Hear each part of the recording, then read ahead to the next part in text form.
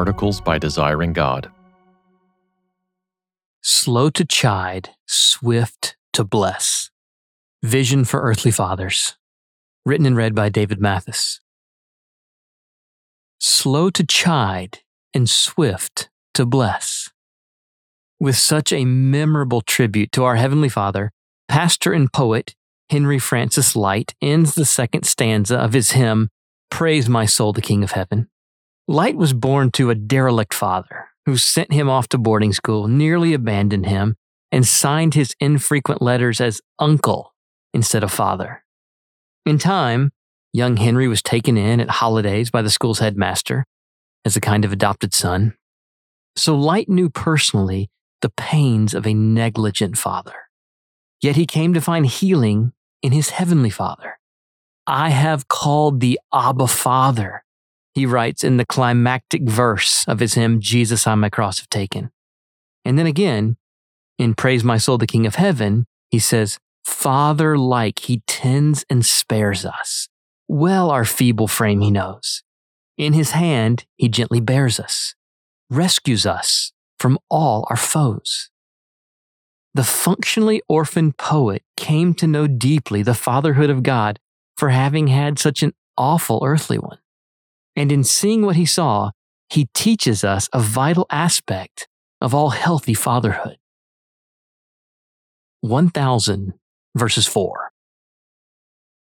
Slow to chide and swift to bless is a fitting tribute to our Heavenly Father who revealed himself to Moses and across time, culminating in Christ as a God merciful and gracious, slow to anger, and abounding in steadfast love and faithfulness, keeping steadfast love for thousands, forgiving iniquity and transgression and sin. Exodus 34, verses 6-7. In showing us his glory, he leads with grace and mercy. Notice, in his swiftness to bless his people, our Heavenly Father is not absent of chiding, but slow to it. He says he will by no means clear the guilty, visiting the iniquity of the fathers on the children and the children's children to the third and fourth generation. Exodus 34:7. Our God is merciful and gracious and no pushover. He does indeed chide. When he does, however, observe the ratio with his blessing. He chides to the third and fourth generation, but blesses with steadfast love for thousands. And even then, because we're sinners, his chiding is not at odds with his blessing, but a vital aspect of his blessing. Psalm 103 echoes the great revelation to Moses and adds this connection to fatherhood. The Lord is merciful and gracious, slow to anger, and abounding in steadfast love. He will not always chide, nor will he keep his anger forever. As a father shows compassion to his children, so the Lord shows compassion to those who fear him. Though he will chide, and though we feel the sting, his final word to his children is always blessing and favor and joy. As Psalm 30 verse 5 says, his anger is but for a moment, and his favor is for a lifetime. Weeping may tarry for the night, but joy comes with the morning. Our Father and we fathers.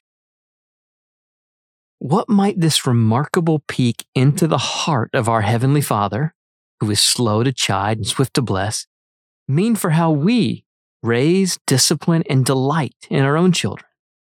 Such a vision of our Father's glory not only runs across Scripture from beginning to end, but also informs human fatherhood. As earthly fathers, we take our cues from the Heavenly Father. Ephesians 3, verse 14.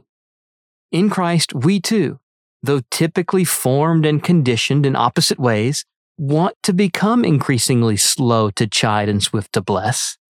This kind of posture fits with and is filled out by Paul's remarkable one-verse vision of parenting, and fatherhood in particular, in Ephesians 6:4. Fathers, do not provoke your children to anger, but bring them up in the discipline and instruction of the Lord. Clearly, what the apostle says here is relevant for mothers too, and yet he addresses fathers specifically. not simply as head of the household, but also as the one with the particular responsibility for educating the children in preparation for sending them out into the world. Given authority to bless.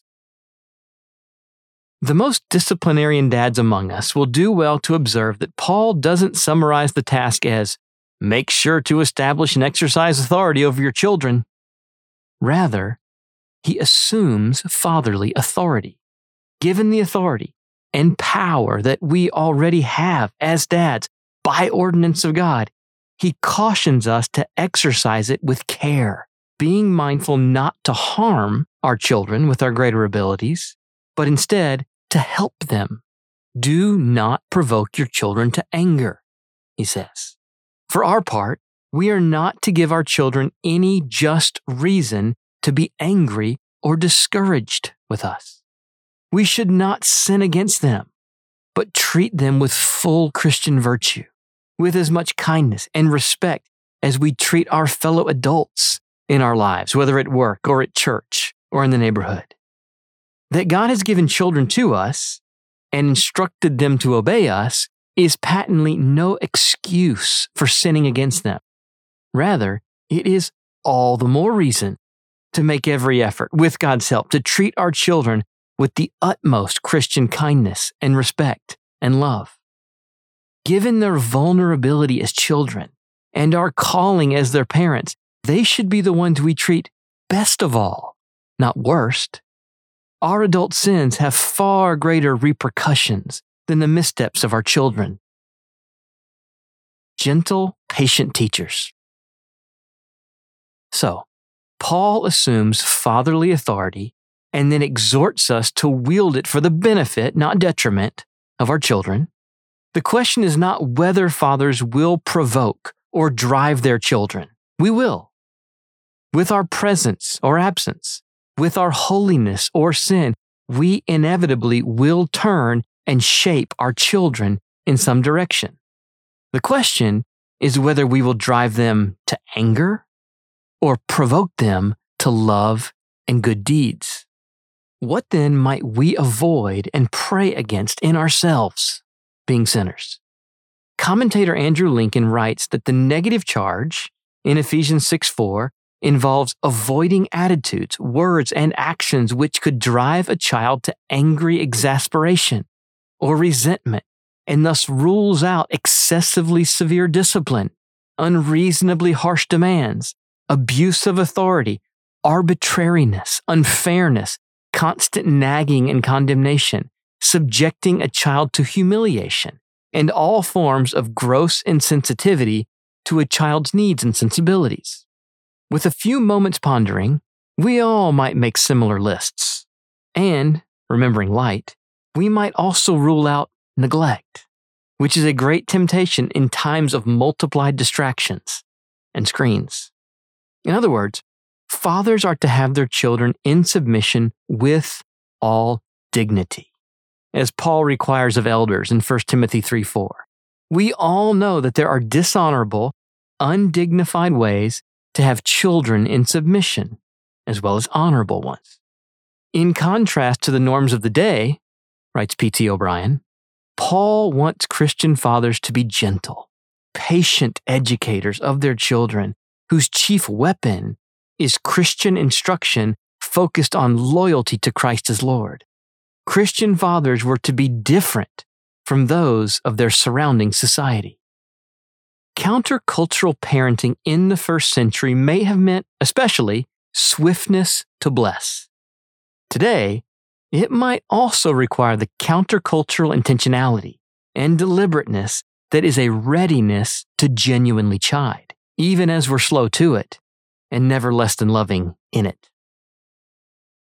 Speed limits of fatherhood.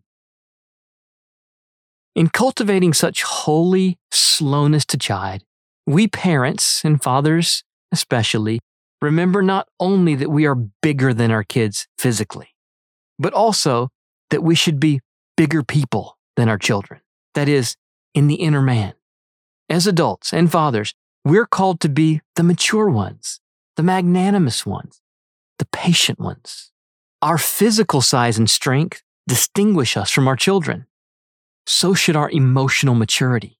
This might lead us to keep in mind, for example, that voice volume is not a clear differentiator between adults and children.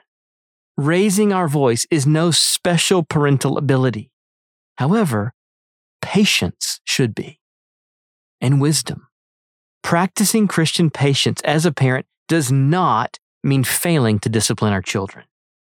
But it does help us to be slower to chide than we might be naturally, and to exercise wisdom in partnership with our wife in applying the rod. As fathers who take our cues from the Heavenly Father, we are encouraged, in the words of Henry Francis Light, to be swift to bless, quick to commend our children when they obey cheerfully, quick to give them our attention, quick to express praise and love and delight, quick to teach them ahead of time, knowing that the lion's share of fatherly discipline is proactive instruction and anticipating their needs and weaknesses. And then we must correct and reprove. Indeed, we will chide. And our children will be all the better for it when we, like our Heavenly Father, have been swift to bless.